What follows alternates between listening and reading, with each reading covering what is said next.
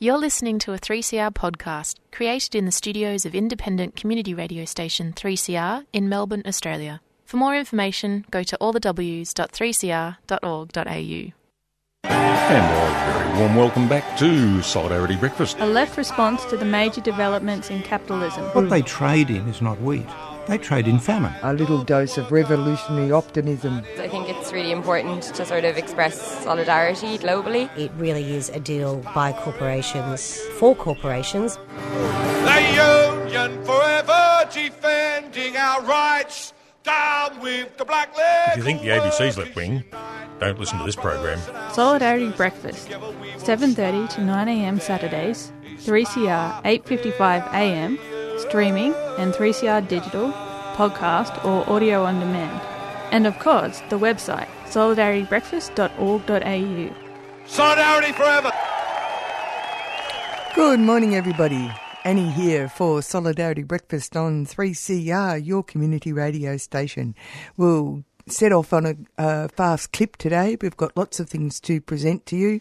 I went down to the Victoria University campus in the city. They've got a fantastic little building in Little Lonsdale and Queen, and it's the College of Law and Justice, Victoria University, and they had a fantastic event. It was Bernard Collery in conversation with Kieran Pender, Secrets, Spies and Lies, and we've got excerpts from Bernard Collery's conversation.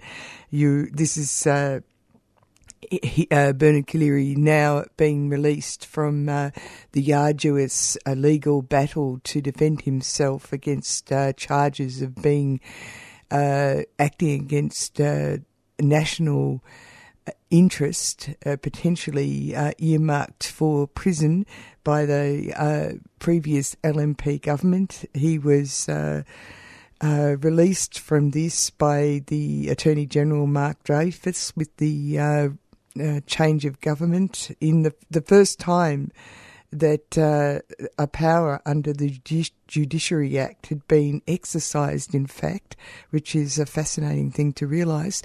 It was very murky business. Anyway, we'll hear more about how murky it really was and how incredibly dangerous it was for the Australian democratic project, this assault on Bernard Collery's rights. It was a much bigger issue than just one person in the sightlines. But anyway, we'll hear about that. We're going to move on to Critical Mass, which is a great big bike ride that's going to happen on November the 18th. We're going to talk to Faith Hunter about that. This is the week that was. Blistering piece from Kevin this week. Paul Keating, not the ex-Prime Minister, but Paul Keating, Secretary of the Sydney branch of the MUA, is going to talk to us about union support for Gomeroi people versus Santos and Santos's desire to puncture the Artesian Basin and run roughshod over the Palaga forest up near Coonabarabran, and the unions are standing up beside the First Nations people.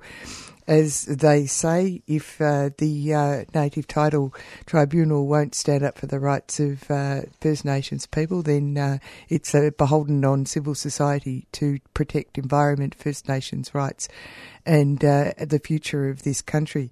We're going to finish up with a chat with Kathy McCarthy about the RAC, the Refugee Action Collective's art auction, which is on today at the Meat Market in North Melbourne, 2 p.m. It's also, you can also do Zoom bids. Everything's very, very hot to trot these days. You're on 3CR with Annie on Solidarity Breakfast.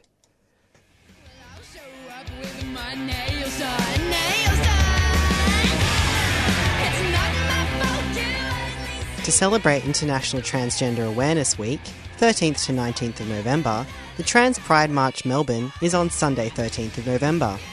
Trans Pride March Melbourne highlights trans visibility like never before, by uplifting voices in our community and continuously passing the mic.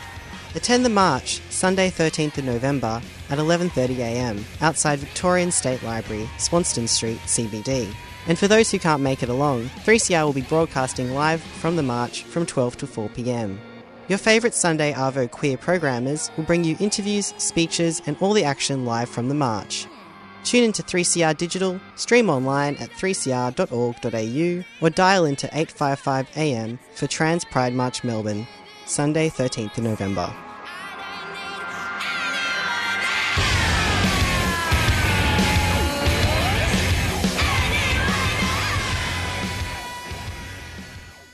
And you're with Annie on Solidarity Breakfast. We're going to go straight into Bernard Collaery in conversation with Kieran Pinder. It was part of an event put on by College of Law and Justice, Victoria University. It's going to be part of a series of seminars they're going to be running. It is probably the first outing that Bernard Collaery's had since the July announcement by Mark Dreyfus, the Attorney General, that there would not be any more prosecution of a case against Bernard Collaery.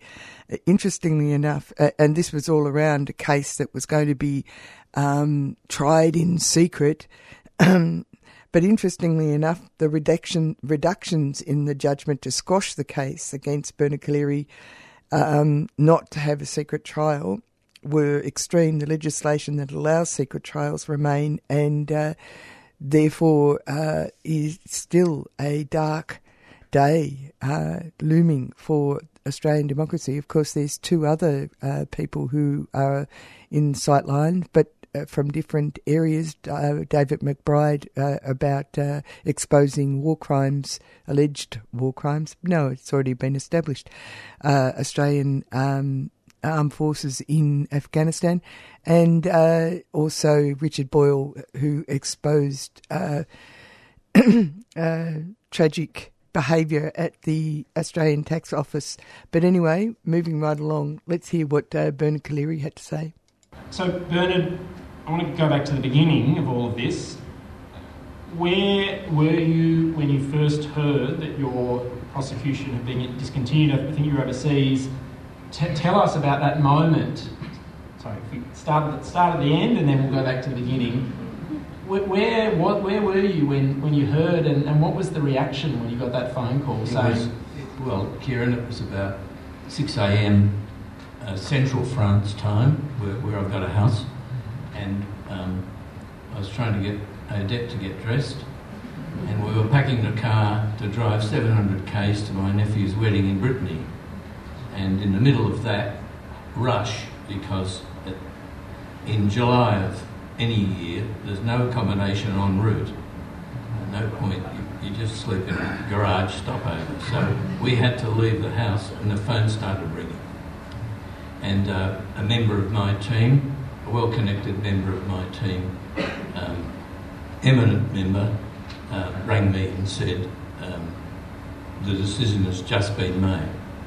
It was actually on the 6th that Mark Dreyfus signed this once-in-a-lifetime instrument. It was the 7th when it was announced, but he'd actually signed the instrument courageously, because I'm fairly certain he had no support from, quote, the agencies, and he certainly had no support from the Commonwealth Director of Public Prosecution. So how did I react? Well, to be absolutely honest, it meant that we couldn't get the disclosures, we couldn't get the showdown that was looming. So, to be honest, it was great relief for Pollyanna and my family, and me to an extent, but I also felt and still feel that after the 4 years of trauma, they were effectively getting away with it. They'd lost government, they were determined not to have the trial before they faced an election. It had all gone wrong for them. They probably no longer care what they did to my life and our lives, and to our country and to our image abroad, and all of the egregious acts that led from Porter doing that. But we drove off in sort of silence, and Pollyanna said after about 100 k's, "How do you feel?" I said, I'm sort of trying to work out how I feel because I can't come back for this. I was doing jury trial work, as Robert Richter there knows, and you can't return to jury trial work, particularly in Canberra, because I don't know who'd be on the jury, a pro or against. And if it was a pro, they might... Of course, all my clients are absolutely innocent, as Fiona already knows. But, so I'm back where I was. I went and did the District Court circuit in New South Wales for about 5 years after I was Attorney General in the ACT, during that tumultuous self-government stage. And at the moment, my career has been finished, and given my age, I don't know if I can easily get back to facing a jury work, which I love. We might come back to the impact the case has had on you, but if we go back now almost a decade, and I guess a bit north from where you were in France when it ended, and this began, I think you were in The Hague. Well, I was asleep, and I was woken by... no, I've got to correct this. I can give the wrong impression. I was woken by my assistant, but by banging on my door. And she said the ASIO and the police have been in our chambers all day, and at your home, and have witnessed case.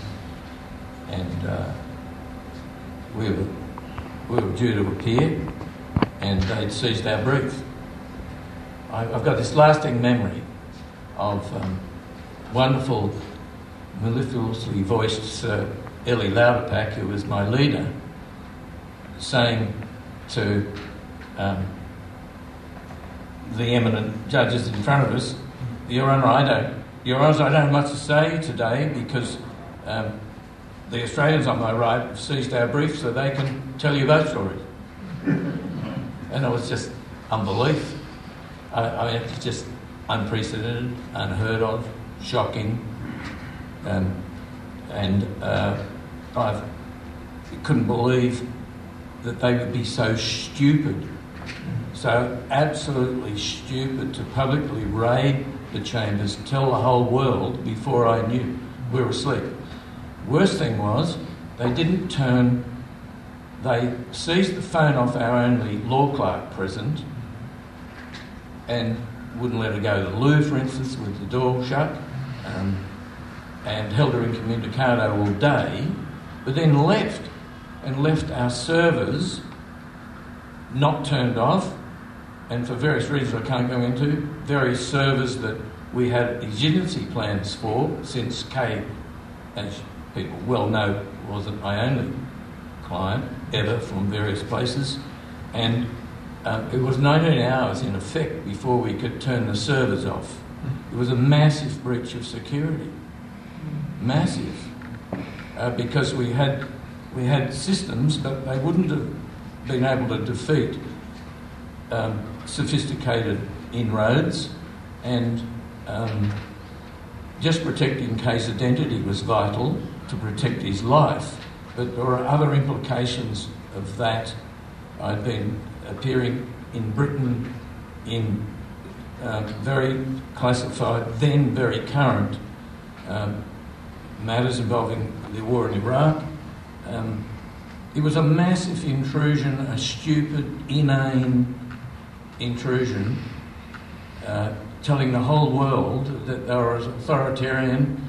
I remember one of the first calls I got was from a professor I know in Berlin, and she said, "Oh, did you know, it's a great coincidence, but on the 5th of December in Moscow this year, the Moscow police raided one of our legal colleagues in a similar fashion." So that sort of sent shockwaves through the system. The next shockwave was when the Australian Solicitor General stood up and said some words. You can lead me on that. Well, I mean, the raid, obviously, a damning act by the Australian government, but then, as Bernard has so beautifully segued, in the proceedings, they then effectively accused you and the Timor government of espionage yourselves? It was just astounding, and it certainly sickened Witness K, as I subsequently found out. I mean, another way, I mean, in our own ways, we'd served our country. I'd grown up as the child of someone who'd been killed in the war. We felt a great patriotism, my generation, and for a young smart silk to stand up and look down the bar table in The Hague and accuse us of espionage was just the pits. It was a terrible thing to do. I accept that it was probably in instructions, and I'm now increasingly certain that to get the warrant from George Brandis, the then and the now late David Irving had alleged that we were involved in espionage. I mean, Timor-Leste, the impoverished Timor-Leste, was running an espionage operation against Australia. I mean, it sounds funny now, but it wasn't when that man stood up and pointed down the bar table. He pointed at the second most senior silk in Britain, former ad hoc judge of the International Court, and just, it was an awful insult to me, because Kay and I were actually serving our country. It was not in our national interest to be doing what I'm not able to talk to you about. It was absolutely contrary to the national interest, and what we had to disclose included matters of ultimate national security affecting others. Let me start another way, Kieran. What happened to the Timorese was that a lot of us could never understand why we wanted the Timor Sea resources when we had so much closer to home in the Browse Basin and all the rest. And for years I couldn't work it out. And then around this same time, we found out, the Timorese found out, that under the Granite Dome in the Timor Sea was the only useful, practicable, but a massive supply of helium. Helium is a defence critical commodity since the airships of World War I. And Australia had paid royalties to look for helium and drill for helium all over our country. And it was a critical commodity, which has a defence implication. And Australia knew, China knew, Japan knew, Japan state government petroleum agency called INPEX knew we found out. Timorese didn't know. I was their advisor, I didn't know. We had found out. At that time, China was building its nuclear industry, particularly many scores, dozens of new nuclear plants, and building up its fissile material, and it was dependent on Qatar, the UAE, Algeria, some from Poland, but mostly from Wyoming. So they needed an assured supply of helium. And great coincidence, but David Irving, as ambassador in Beijing, before he was brought home to head the Australian Secret Intelligence Service, had hosted the negotiations whereby the Chinese expected to find an assured close supply of helium. And you've got to know this. The Timorese were apparently unaware of the helium, but to make sure of the helium supply, principally for Japan and China's nuclear industry, Australia needed to be sure that the Timorese wouldn't wake up to the helium and want it processed onshore, because it would change dramatically the field economics. Australia, principally through its proxy Woodside, was saying it's too expensive to cross the 40 k's from Greater Sunrise to the south coast of the impoverished, unemployed south coast of East Timor, and the field economics suggested we used the existing pipeline connected to the Bayou Dunfield already piped to Darwin. But if the helium factor had been known to the Timorese, they could have swung the negotiations their way. They'd already done bathymetric surveys and getting tectonic advice had been part of that, and we knew the alleged Timor gap trench was not tectonically active. So we all would have worked if they'd known about the helium, but Australia needed to know if the helium, if the Timorese were aware of the helium. I can't go any further. And then I subsequently found out that the Department of Defence knew nothing about this. And we had a brief prepared for the Commonwealth Director of Public Prosecutions. We had a two-pronged thing. We were going to apply in The Hague, and we were going to pursue, if necessary, through the Commonwealth Director of Public Prosecutions, this matter. And they didn't just search and seize our brief. They deleted data, and to this day we can't find our brief to the Commonwealth Director of Public Prosecutions.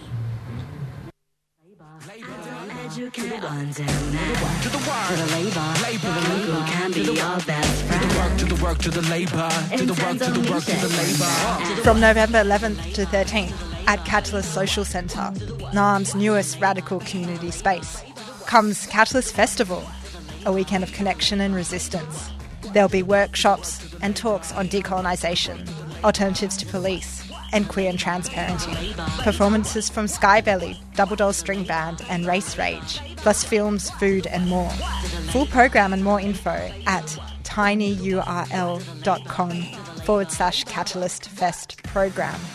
Catalyst Festival this weekend at Catalyst Social Centre, 146 Sydney Road, Coburg.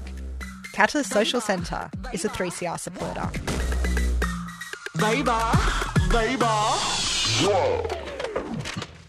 You're on 3CR with Annie on Solidarity Breakfast, and we're listening to a conversation between Bernard Collaery and Kieran Pinder. Kieran Pinder is the senior lawyer at the Human Rights Centre and was a continuous advocate, loud and proud, to make people aware of the injustice being aimed at Bernard Collaery over the last 4 years, secret trials, and being accused of espionage, as he said, a great affront.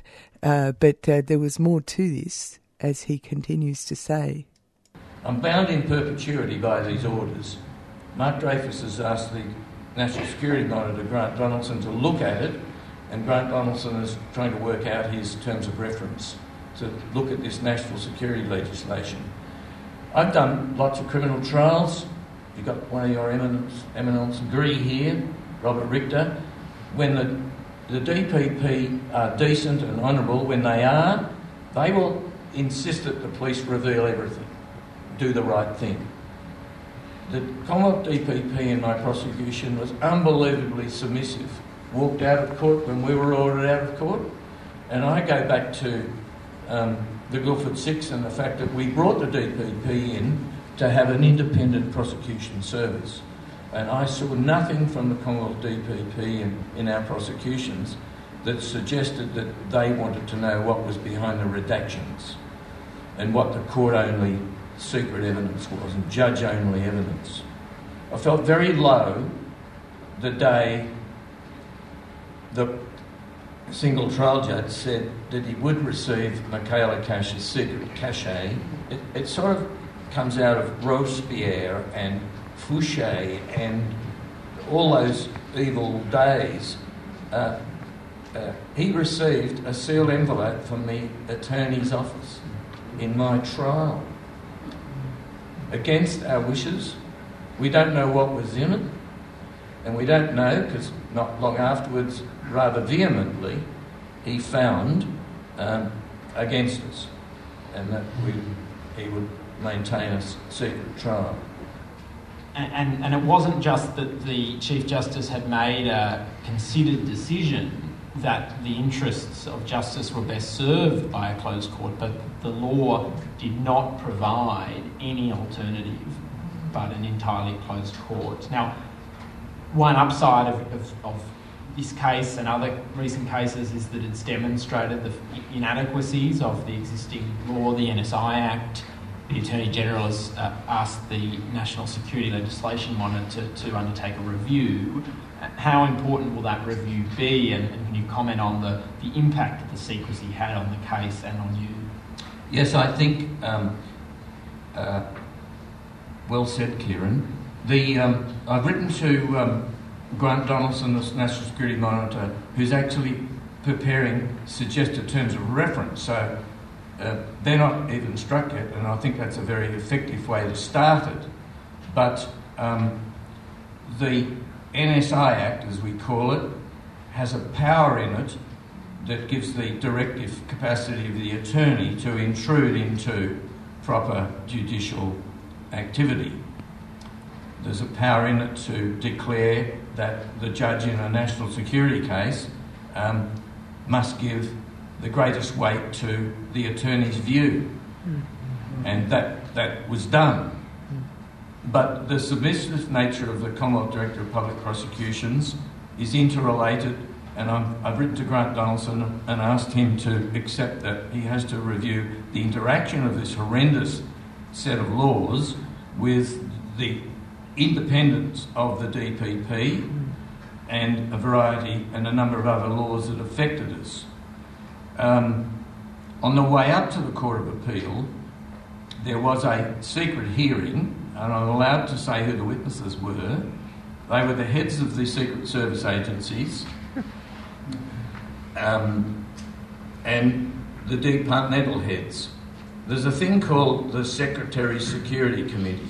So 4 or 5 powerful departmental heads sort of sift national security matters that then go up to the Prime Minister, the Attorney General and the National Security Committee of Cabinet. So a couple of those people gave evidence. Pizzullo and Nick Warner, then head of the National Security Agency, and then under that, ASIS head Paul Simons, under that Michael Burgess, ASIO head, and some others. And as a young man interested in Soviet activity, for one reason or another, I'd read Arthur Koestler's Darkness at Noon, and I'd read of the Stalin's Moscow trials in 1935, 36, 37, and I'd had some insights there. And I'll never forget the way they were led in. I was almost certain Michael Burgess wasn't too keen, and he said hello to me on the way in. You got to know that ASIO come out okay in this affair. Duncan Lewis, who became the head of ASIO after David Irving. David Irving got a double shift, head of ASIS, and then contrary to all of our learnings in the Cold War, head of ASIO, raids me, accuses us of espionage, and the brief that, covers a period of negotiations in China when his ambassador disappears, and he raids me. Duncan Lewis replaces him because he's retired shortly after that. He comes back as head of the Foreign Investment Review Board, but before he comes back from the wilderness, Duncan Lewis arrives and declares that Witness K can have his passport because he is, quote, no threat to national security. And Julie Bishop went back to him again, because we got the papers, and he says no, he's no threat to national security. And he's the decision maker, the head of ASIO for passports, but Julie was able, through the Passports Act, to appoint, guess who, head of ASIS as the determining authority. And Kay doesn't have his passport to this day, which is an outrage. Grant Donaldson has a far wider brief, in my view, than we think. The anti-terrorist legislation, as Kieran calls it, needs reworking anyway. We do need some of the protections of it, but its misuse is evident, most evident, and my trial would have shown the misuse of it. What breach of national security did KNI cause? What? We've never heard it. They've never been forced to answer what we did that breached national security. What did we give away? What name? What technique that isn't in a John le Carré novel? What did we do that was actually a breach of national security? And they could never tell us. We never got what lawyers call particulars. We never once got particulars. They wouldn't give us by subpoena all the documents we wanted. Normally, you subpoena the documents. If the police don't produce it, the DPP often back you and you get it. You never got any of it. It was just a railroading affair to get me in jail.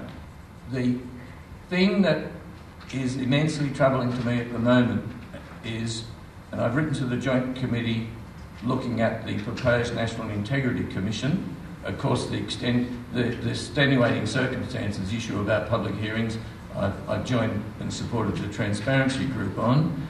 But guess what?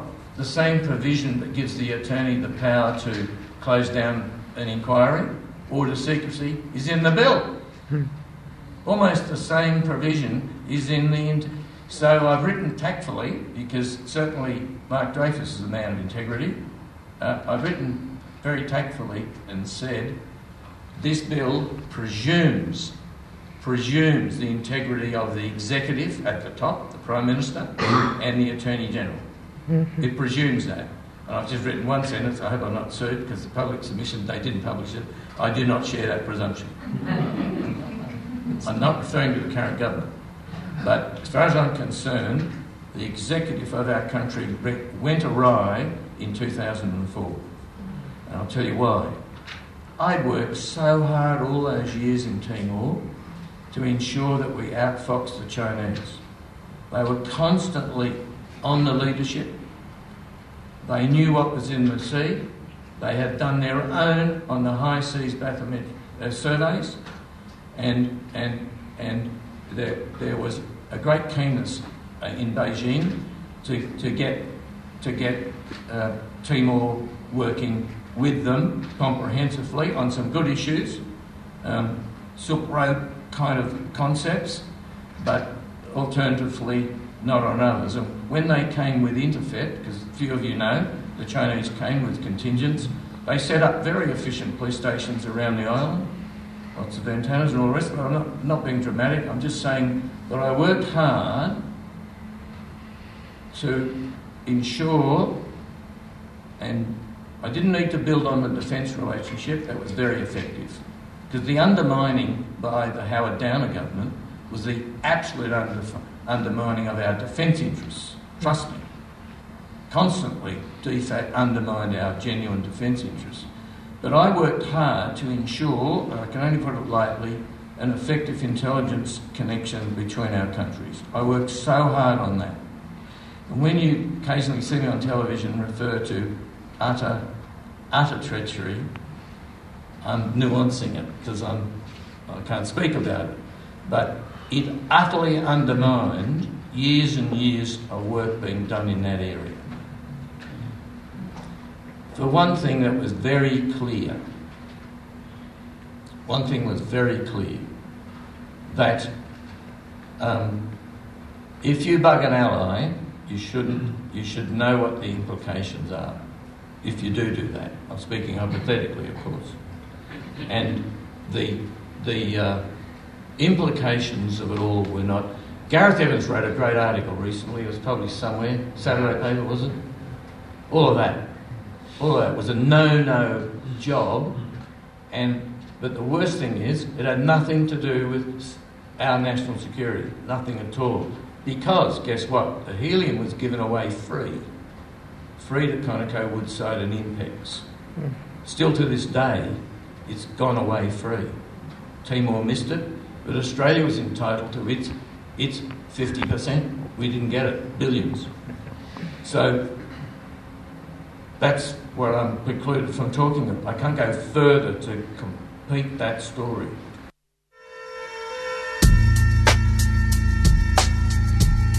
Join us for the 2022 edition of The Change, Definitions of Freedom, interactive theatre, 7 to 9 p.m. on the 16th of December at the Honda Showrooms, Hoddle Street. We're also having an exhibition and preview from 5 p.m. Thursday, 24th of November at The Store, Abbotsford Convent. Find out more on Facebook at The Change Definitions of Freedom. The Change is presented by United Struggle Project, a 3CR supporter.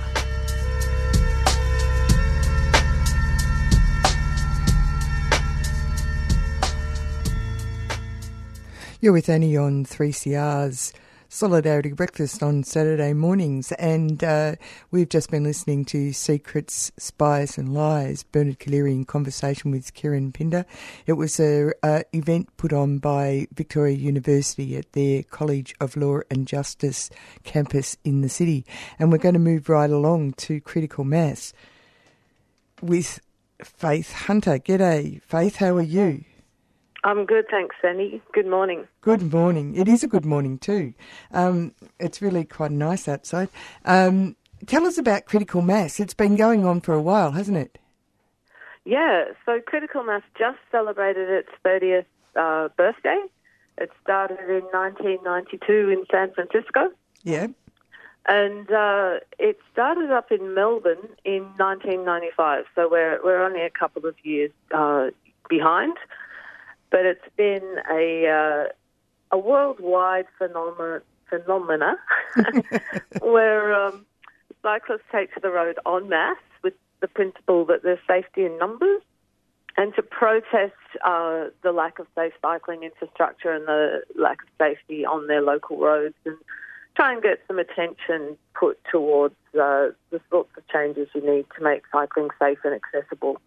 Well, you're certainly tackling a big ask, which is Sydney Road this time. Yeah. So, yeah, the first time someone asked for protected bike lanes on Sydney Road was during the 1890s. So this is how long we've been waiting. And certainly at Marybeck Bicycle User Group, we've had this on our agenda since 2008. We've been talking to local politicians about it. It's a huge issue for locals because Marybeck is an area where a lot of people do use their bicycles every day. They use them to get to work, to get the kids to school. And if you can't also get to your local shops by that bike, then you tend not to go to that shopping strip. So for traders on Sydney Road, they're surrounded by people who are using their bikes but can't find their way to them. So I think, it's an issue for the local community and it's an issue for traders as well. So this is a cultural thing, isn't it? Because bike riding, in fact, it's quite interesting since COVID, lockdowns, etc., I'm a bike rider, so I noticed there was quite an increase in the amount of people who are riding bikes. And there's been a cultural shift, hasn't there, towards bike riding?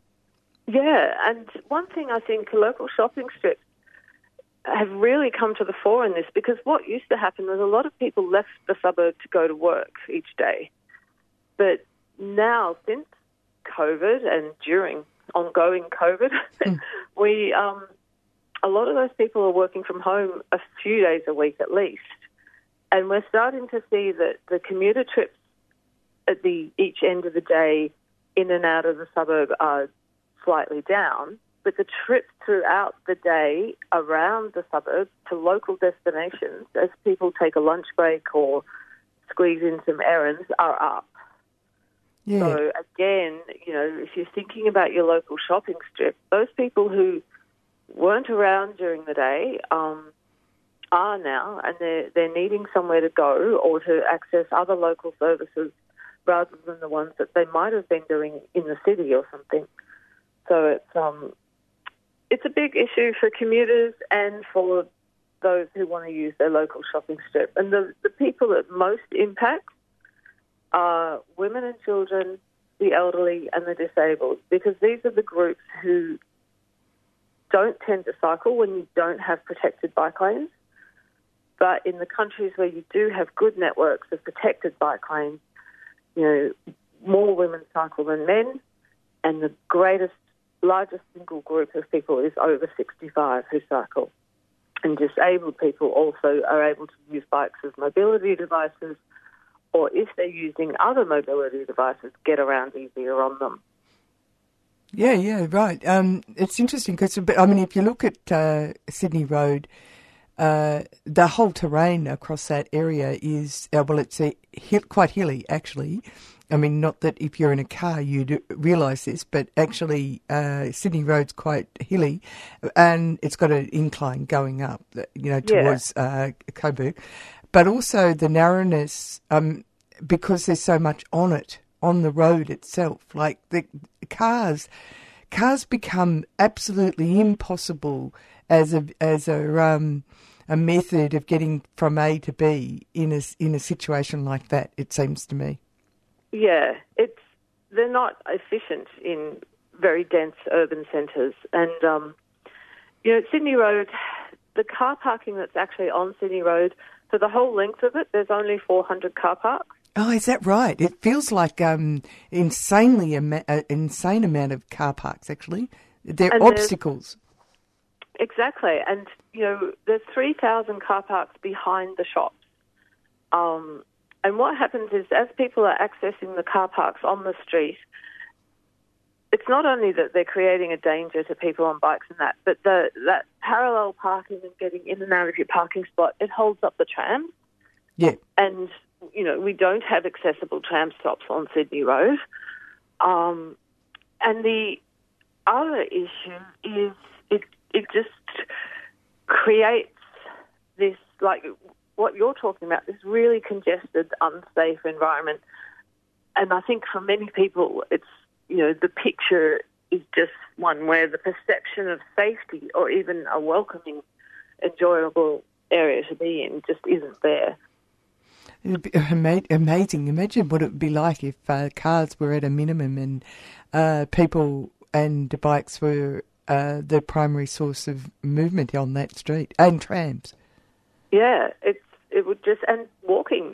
Walking. So at the moment, if you're a parent with a pusher with kids, if you are using a mobility device, you're squeezed onto a pavement where, there's a lot of the things we like on the pavement, some cafe tables and all that, but everyone's squeezed into one small area. And, Victoria Walks did a survey a couple of years ago, so only 20% of the people who were on Sydney Road in Brunswick had arrived by car. That doesn't surprise me. 80% of the road space is given up to cars, and yet this is not, it's blocking locals from getting to their local shopping strip and enjoying that area, because it's a community asset, Sydney Road. We all own it. It's our local shopping strip. It's funny, because it's a working class suburb. All the working class suburbs are, and it's an old suburb. It's a walking suburb because people in the past didn't have vehicles, right? Yeah, well, it's still a walking suburb. I think the proportion of people who walk to Sydney Road is, well over 60% in that survey, and I can't remember the exact figure, but the vast majority of people get there by walking. And using a bike is an extension of walking. It enables people who can only walk so far to go a bit further. It enables you to carry more than when you're walking.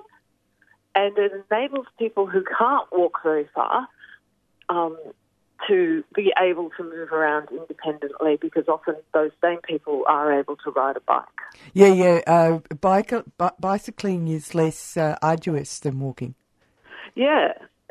People don't realise that, but it really is. No, and that's why it's so good for many disabled people. And people don't realise that the extent to which disabled people use bicycles, because the government doesn't collect any data on that. But often if you're disabled, you're not allowed to drive. And, it gives you another means of independent mobility where you're not depending on other people, and you have that full expression of, being your own master and being in charge of what you do which is why we all love it so much. It's like why kids love riding bikes so much. It's one of the first times you get to just be free. Well, it's true. We should get back to the critical mass and, the details of it. And, no, before we do, usually when you point out the need for, better facilities for bikes and all the good things that go with being with bikes, and, you're targeting Sydney Road this time. Usually there's this whole thing about a fight back from the local traders, but you're saying that the local traders are actually on board about this. No, they're not. They're not? Oh. And that's the weird thing, that traders have so much to gain. When they wanted to remove parking from Ackland Street in St Kilda. Yeah, and also in Stonington, there was huge pushback. Go on. Yeah, but the traders in Ackland Street went and commissioned some research, and they discovered the same. Only 20% of people were coming by car, and they got on board because they realised they would make that up with the number of locals who would come. And overseas, the same has happened. Vancouver, traders fought really hard against protected bike lanes and won. And now the Traders Association there is trying to get protected bike lanes in because they went and commissioned independent research about what they could do to revitalise their shopping strip. And the research came back and said, get rid of the parking. Oh, is that interesting? So the love affair with the normalisation and the love affair with cars is really at the root of stymieing a positive change. Like it's an imagined world in their heads. It is.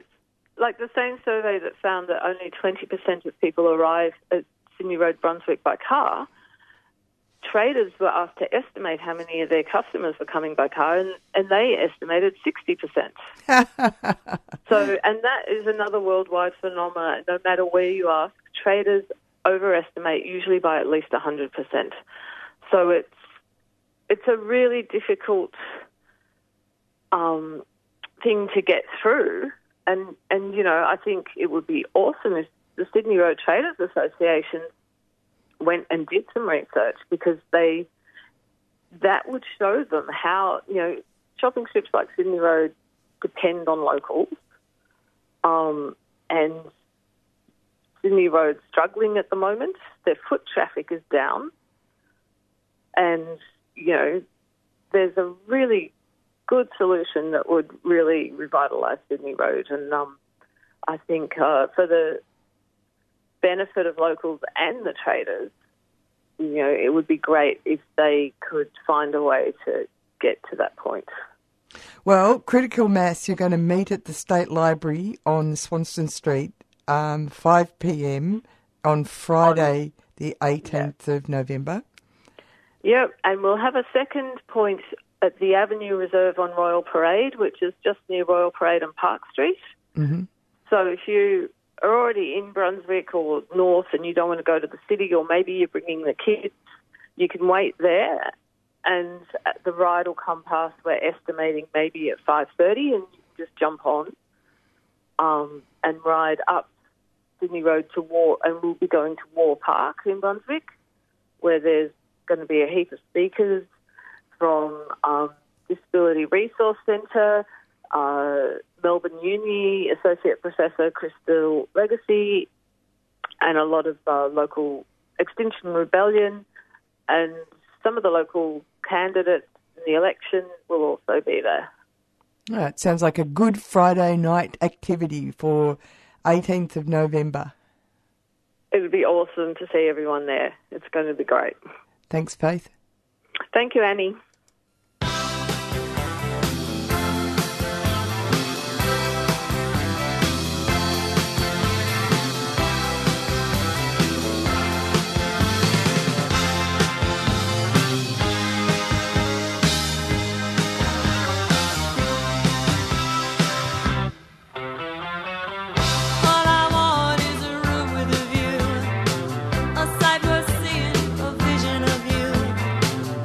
All I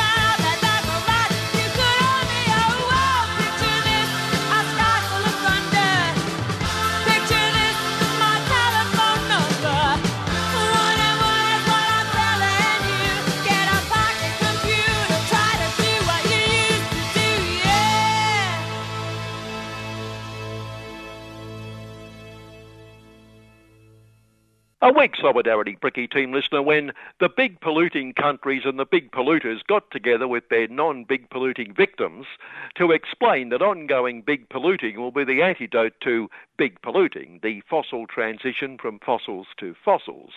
An explanation explaining the name of the Talkfest, Cop That. And then they'll argue over the wording of a resolution showing their commitment to a fossil-led recovery, knowing renewables can't be part of the transition because, well, what happens when the sun don't shine and the wind don't blow? Although a few nuclear power plants mightn't go astray because they don't pollute if we discount the 200,000 or so years to sort out the waste problem. But then, given the parallel fossil-led recovery, that won't matter because the planet will be fried anyway. Oh, and they'll debate how much to provide for the non-polluters to adjust to the threats to which their contribution is roughly zero, give or take, before they go away and forget all that, and then they'll congratulate each other on achieving so much and say goodbye till next time, next Talkfest, by which time many of the annoying non-polluters who keep complaining and upsetting the big polluters won't be around to upset them, having sunk involuntarily into the briny. All this cop that intensity in a luxury resort in that bastion of liberty, freedom and democracy, Egypt. Delegates safely removed from the arrests, imprisonment, torture and summary executions of evil criminals like community, human rights, welfare, trade union, worker and other activists.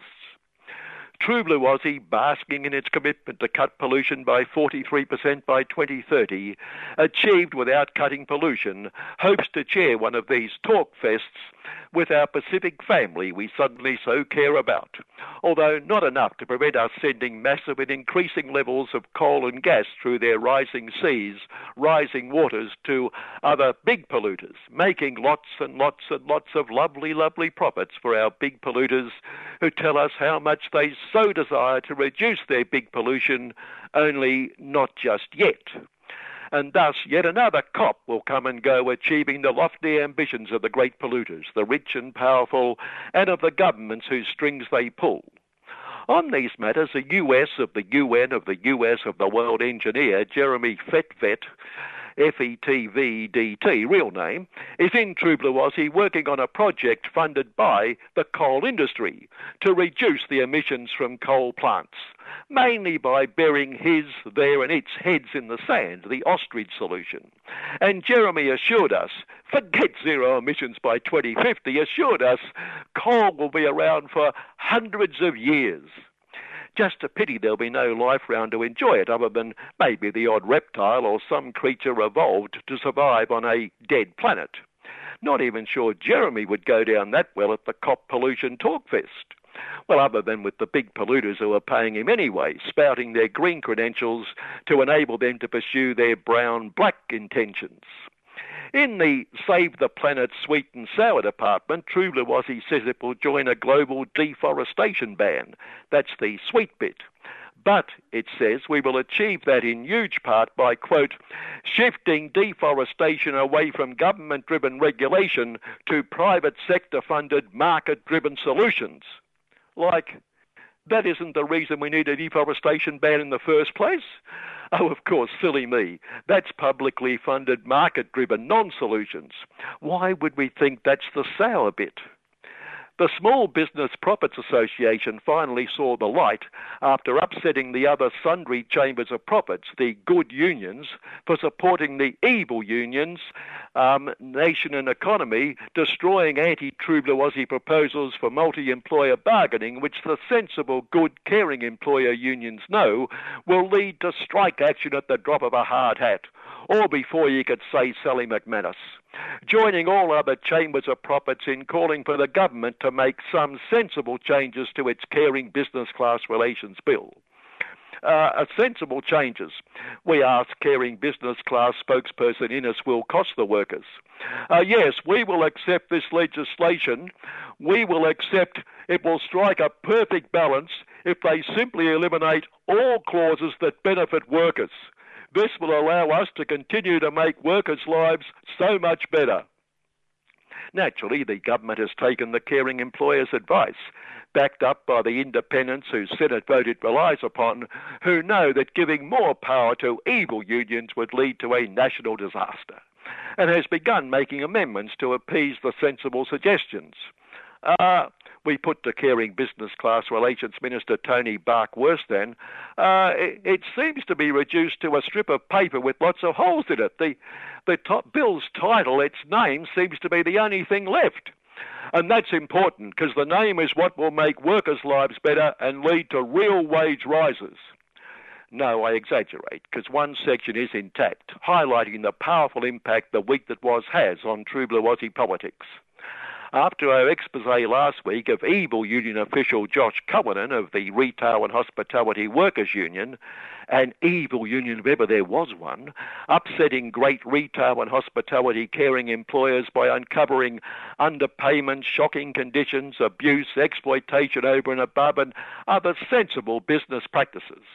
Well, thanks to us, listener, the bits left in the bill not only exclude the evil construction unions from multi-employer bargaining, should this threat survive the cut, but exclude unregistered organisations like Josh Cullinan's evil union or individual workers from the right to suggest some workers could be worse off under the boot, the better off overall test, leaving the right to appear before the Fair Work True Blue Aussie No Longer Work Choices Just Looks Like It commission to registered unions like the Good Shopping the Workers Association. See, association, not an evil union, which since the retail and fast food lot has come along is sounding almost militant, almost as if it cares about workers as much as it cares about their caring employers. With the evil union and its restless workers sidelined, the Shopping the Workers Association can get back to business as usual, the business of business. And top marks to the Socialists and Tony Bark-Worsthorn for heeding our warning. Well, they are dedicated listeners who seek our guidance and heeding the advice of the Shopping the Workers Association and caring employers and showing such concern for fast food and retail workers. Let's hope the evil union doesn't find a way to keep making the lives of caring employers and the good union so miserable. Speaking of miserable, we can but imagine the tears shed, tears flowing in union offices, particularly the maritime unions, and in goody, long-haired, commie refugee support groups over the demise of a former week that was favourite, Peter Root the Workers, architect of the aforementioned work choices, ostensibly making evil unions acting as evil unions a crime. There was that small mistake in telling us evil people seeking refuge had thrown their dear little children overboard. An obvious mistake, because we know Pete and then Big Supremo Little Johnny Howhard would never tell a lie. As Little Johnny said, he was a great True Blue Aussie. He really was. He was a close friend. He really was. Which is all that needs to be said about Peter Root the Workers. He had been suffering from Alzheimer's, obviously a very, very late diagnosis of a long-term condition. Which reminds me, the totally non-delusional former US of Big Supremo Donald Trump of the Poor declared the defeat of his hand-picked candidates in US of midterm elections a great success, the greatest great success ever. Although we've got no idea whether he intends to run for Big Supremo again. Well, perhaps the odd subtle hint as he poured his renowned vitriolic scorn on anyone who opposes him all over the Florida governor, whom he labelled De Sanctimonious, a guy who'd be rivaling Donald on the who's further to the right scale, ideological, if we could call it ideological buddies, but no. There may be a hint there. And given De Sanctimonious had a huge victory, the vitriol is likely to ramp up, although Donald will assure us that huge victory was nothing compared to his own great result, the greatest great result ever. Then again, Donald did tell us this week he won the last election by a greater margin than in 2016. In the truth department, he should be joining Little Johnny paying tribute to Peter Root the Workers. Always a tough one, but the Feminist Solidarity of the Week award to the Lord Rupert of Wapping Sin, a regular favourite in this award, for coverage of a middle-aged ex-footballer who portrays himself as a humorous, hail fellow well met, who has very conservative politics. He contemplated running for the caring business class hayseed and sheep shit coalition, who has a new relationship with, quote, brunette beauty Justine. No, that's not earned the award. It's the headline. Billy finds a new filly. Good heavens. Is he in a new relationship with a beautiful brunette horse?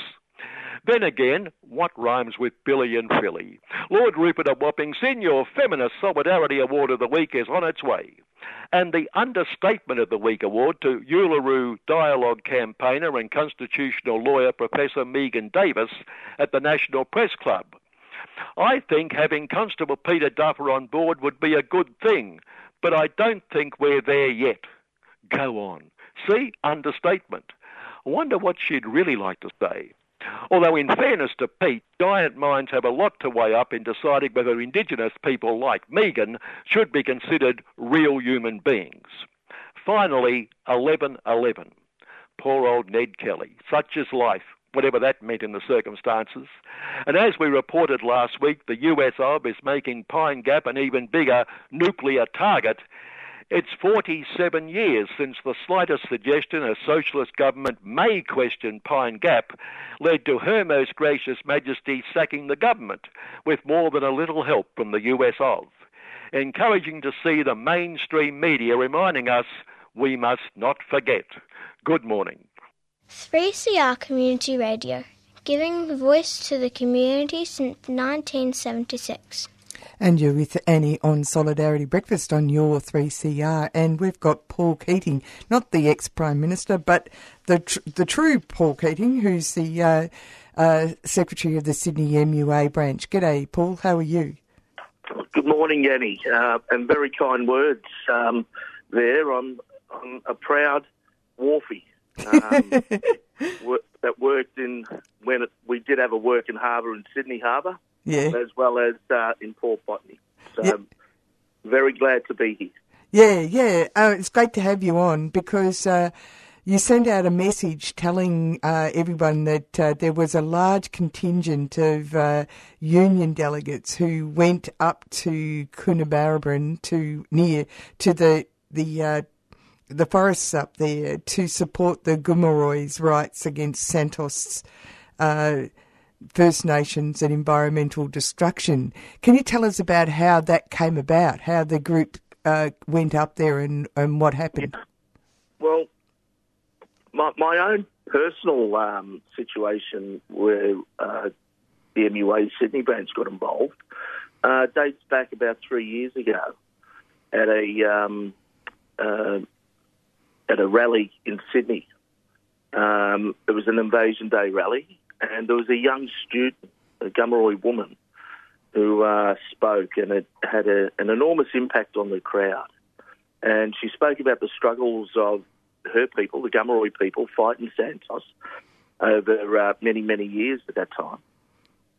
They'd rejected the Santos project on the grounds that they defined their own sovereignty and their land rights, and that they would fight for it.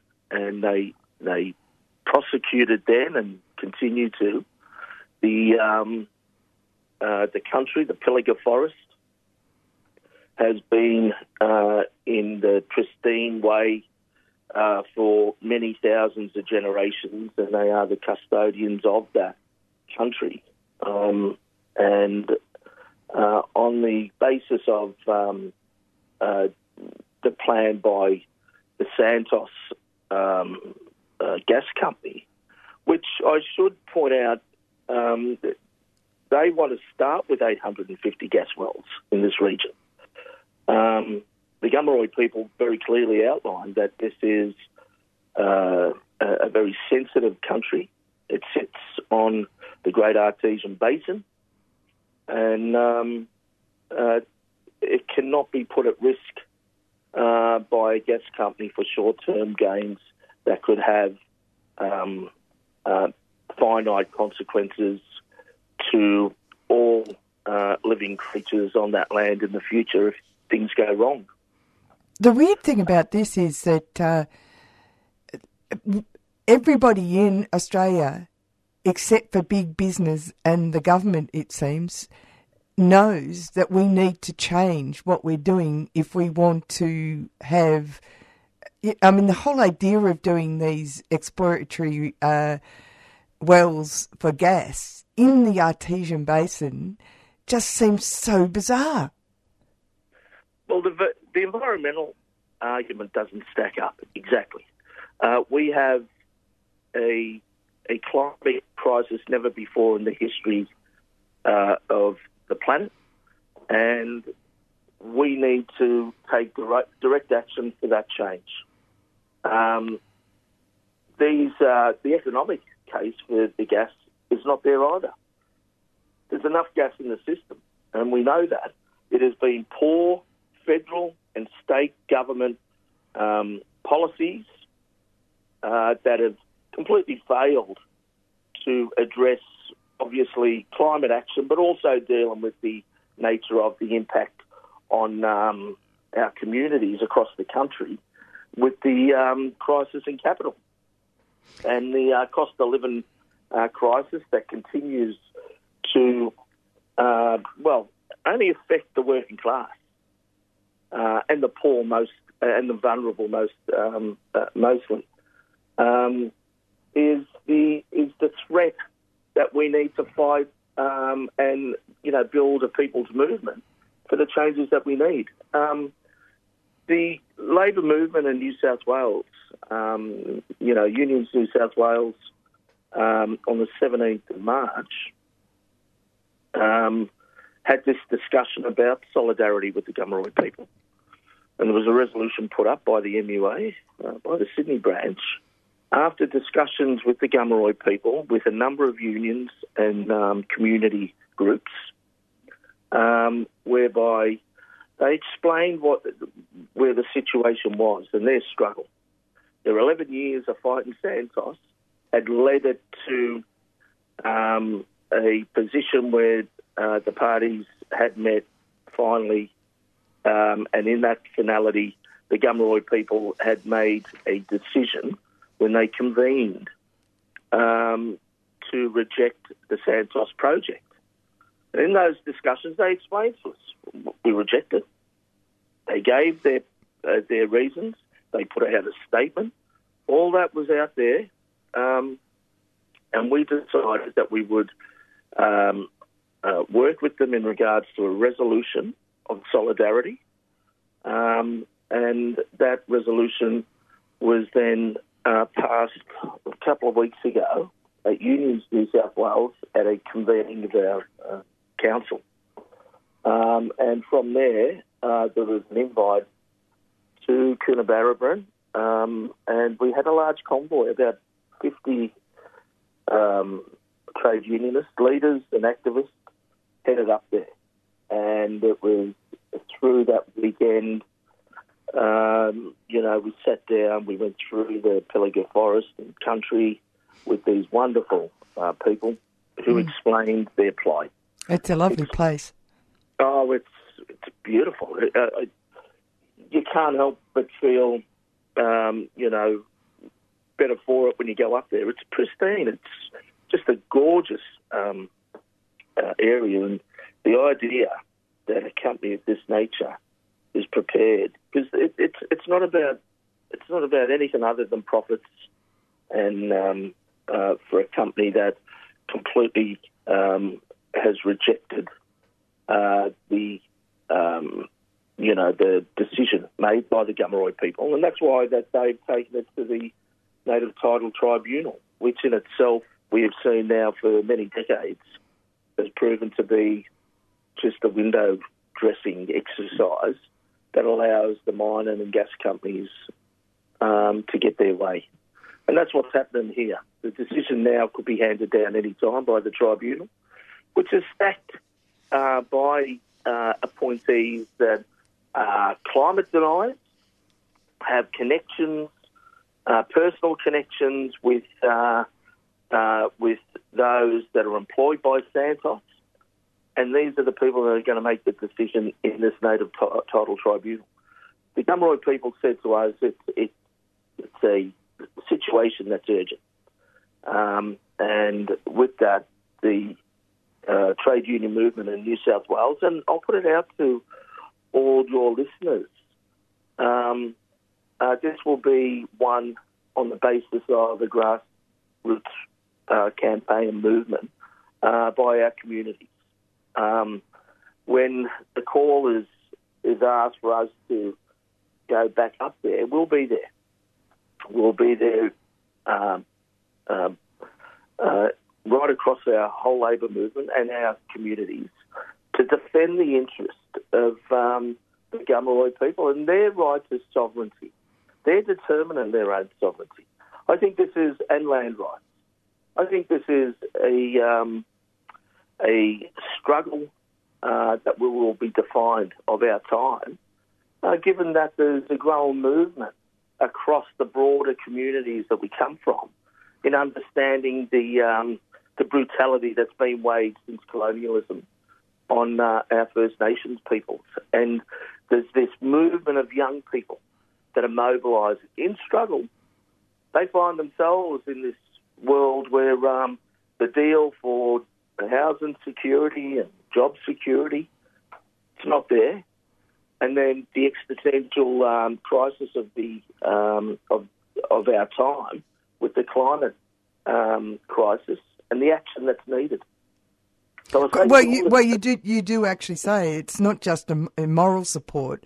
It's about mobilisation and including blockades. That's correct. And direct action. We will blockade. I make no bones about that. I speak very openly with our members and also within our mighty trade union movement. And at all community events, I speak about this, and so do many now, in relation to our commitment to this struggle and this fight. We will fight alongside the Gomeroi people, and that means action. That means people on the ground, and that means blockades. We know all too well that the changes that have happened in this state are happening around the country around the right to protest. Effectively, the Perrottet government, the state Liberal government, has put a law in place now that criminalises the right to protest. For things like this, for the people to mobilise against governments, bad laws, to defend our interests, whether it's against war, whether it's for Indigenous justice, First Nations justice, and we do live in an era where there's a growing consciousness to right the wrongs for First Nations peoples. Yeah, but it's also survival, Paul. It's survival. It's like you said, instead of gas-fired disposition, we urgently need to be strengthening First Nations rights and investing heavily in a just transition away from fossil fuel with large-scale employment in renewable energy and sustainable development. I mean, it's about survival. Exactly. And no community left behind. And at the front of that, we have a strong view in our union, and I know across the working class, that are building a more just and a stronger political view in the interest of our class. And that is, there won't be any justice for the working class unless justice is first served for our First Nations peoples. And this is a just fight. And it'll be a fight that we're used to as a movement. We've seen now in the developed world the most oppressive industrial laws that are in place. And we've got them in this country and have been here for a couple of decades at least now. Yeah. We've toughened up in that space. We've become resilient. We mobilise. And we're used to fighting in battles of attrition. So if Santos want to fight the Gomeroi people, the Labor movement, they'll be picking a fight with us, and we'll be down there. And that is no threat. That is what we will do. Thanks for, we have to finish, but thank you very much for talking to me. And yes, you're right. This is the time for civil society to stand up against big business. Yeah, I fully agree. Thank you very much, Annie. Yeah, thank you, mate. There are now 189 people on hunger strike. 62 have sewn their lips together, including 2 women and 5 children. For Woomera, this isn't an unusual day. We have an old saying in Persia that says, there is no darker color than black. So when we're in the camp, we have 2 options. Either deporting us back to persecution, to prison, to death, or die in the camp. But I think you guys give us a 3rd option, which is another try. They bent like half-cooked spaghetti. We didn't expect it to happen like that, to the soundtrack of Amélie, a popular French movie at the time, blowing across the desert from dusty speakers. The fence began to fall, under the weight of people wanting justice, under the weight of people that had had enough. Join us for Woomera Stories on Monday, November 21st and November 28th at 6 p.m. on 3CR. Here this afternoon. Already they've set up camp only 200 metres from the Woomera Detention Centre's main gate. And you're with Annie on Solidarity Breakfast, and we've just got Kath McCarthy from RAC. Are you from RAC? Yes, I am. Yeah, Refugees Action Collective, because there's quite a few people that are involved in Art Meets Activism, Art Auction Fundraiser supporting refugees. Do you want to quickly tell our listeners about what's going on today? Yeah, thank you. So the Refugee Action Collective have organised an art auction fundraiser where we've got around 30 artists who have donated their works. These are mostly prominent artists who have donated works for auction to support Refugee Action Collective, and we're going to split the money with the Brigidine Asylum Seeker Project. The Brigidine Asylum Seeker Project do the really, the frontline work of finding housing and clothing and feeding and helping refugees who have been released from detention to find their way into the community, looking for jobs, etc. They've been doing that for probably as long as RAC's been going, which is about 20 years. And Refugee Action Collective, we're focused on, we're an activist organisation who for the last 20-odd years have been campaigning for a better deal for refugees in Australia, whether it's the people in offshore detention or the people who are locked up in Melbourne and around Australia, or the people who are languishing in the community after 10 years still with no certainty about their future, living with minimal rights, kids that have been born here who aren't allowed to go to university because they're not citizens, and just general disadvantage that's been imposed on people who came here seeking safety. That was what they did, and that's how we've treated them. So this art auction is going to be at the Meat Market Stables today in North Melbourne, and we're opening the doors at 12 for viewing the artworks, and the auction will begin at 2. And we already have 14 pieces that are online silent auction, so that's already live and that's going off, which is amazing. We're very excited that people are supporting the cause. So, we want as many people as possible to rock up today or go online. The website is www.artmeetsactivism.com. So we're bringing art and activism together, and we also have 3 artists who have lived experience of Australian detention system. They're refugees, 1 still in detention, 2 are Medivac refugees who were released. they are all artists, and they have provided a piece each, but when we auction their pieces, we're giving them 100% of what we raise for their pieces to support them to live here in Australia, and the one in detention, it will support him to continue doing his art until he's released, and the fight goes on to have him released. It's a great initiative that you're involved in. You've done this before, haven't you?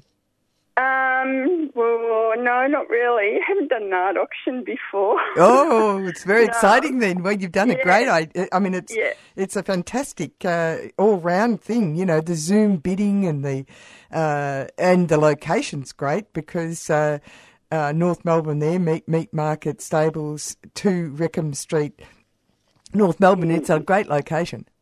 It is a great location. It's quite central. I'm a little bit worried about parking. That can be tight in the area. Oh, but they should be riding their bikes. Exactly, and coming on public transport. Yeah.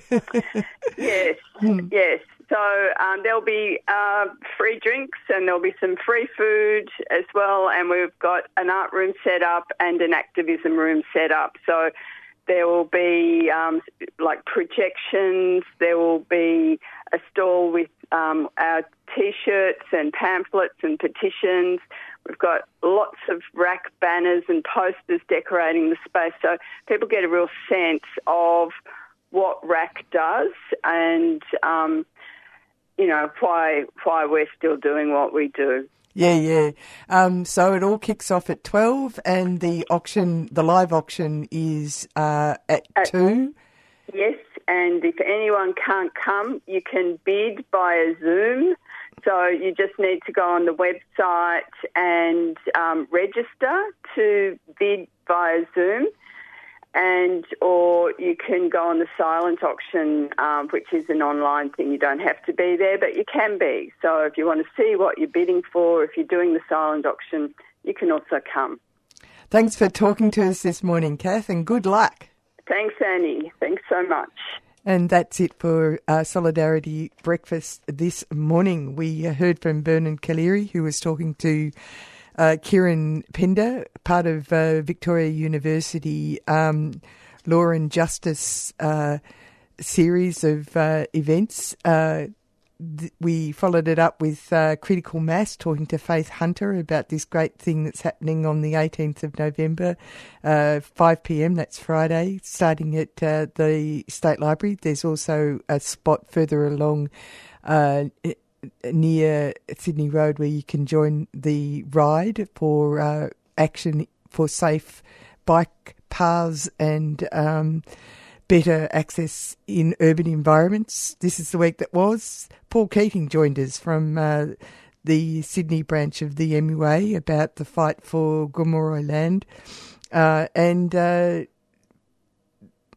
we just heard about the RAC auction, which sounds like a great thing to be doing on a nice day on Saturday. But also there's a Zoom connection, which is... you should go to artmeetsactivism.com and you will be able to find out more. Okay, we're going to leave you with a song, and coming up next is Asia Pacific Currents. Let's find something that might be amusing for us all to listen to.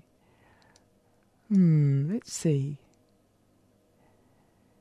Well, I really like this woman, so I'll play it. Kate Vigo. She's a great performer.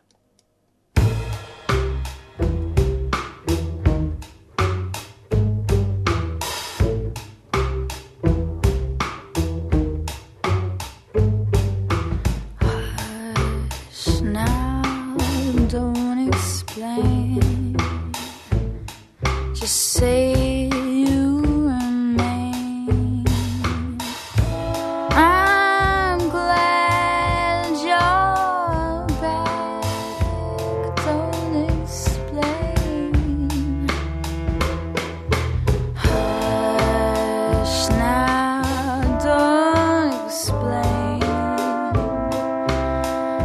nothing to gain.